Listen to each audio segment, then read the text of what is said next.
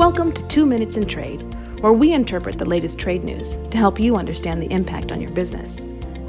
For a comprehensive background on the issues discussed today, please visit strtrade.com.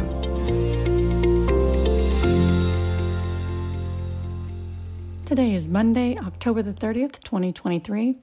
I'm Nicole Bivens-Collinson, Managing Principal and Operating Committee Member of Sandler, Travis, and Rosenberg. We ain't got time for that.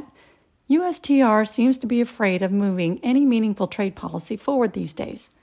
Most recently, on October 24th, USTR announced that it was ending its support for proposals on data flows, data localization, and source code that were being discussed at the World Trade Organization negotiations on e-commerce.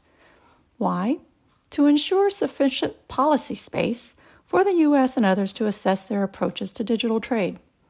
A USTR spokesperson noted that, in quotes, in order to provide enough policy space for those debates to unfold, the U.S. has removed its support for proposals that might prejudice or hinder those domestic policy considerations, end quote.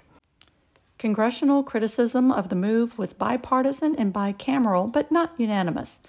While Senator Elizabeth Warren, Democrat from Massachusetts, praised the move, Senator Ron Wyden, Democrat from Oregon, and chair of the Senate Finance Committee, said this withdrawal was a win for China and an affront to Congress.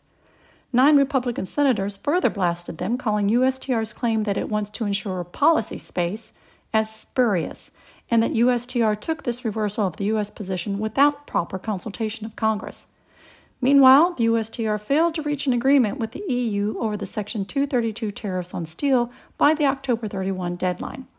While the U.S. has stated it does not intend to reimpose the tariffs on January 1 as originally planned, the two parties seem to be taking some policy breathing space, as one former USTR negotiator put it. But how much space do you need? And what is policy space? Is it like conscious uncoupling? One would think 3 years into an administration, the White House would have some clearly defined trade agenda objectives and goals with a clear path on how to reach them. While we are ceding space, China is stepping in. They appear to be seeing this space as their opportunity. At the WTO, in their Belt and Road Initiative, and with military actions such as ramming Philippine supply ships in South China Sea and buzzing a U.S. Air Force reconnaissance plane within 10 feet. I say we need to fill all these spaces and stop making space. With professionals in 9 offices, Sandler, Travis, and Rosenberg is the largest international trade, customs, and export law firm in the world. This is for informational purposes only and is not legal advice. The hiring of an attorney is an important decision that should not be based solely upon advertisements. Ask us to send you free written information about our qualifications and experience. Email us at messages@strtrade.com.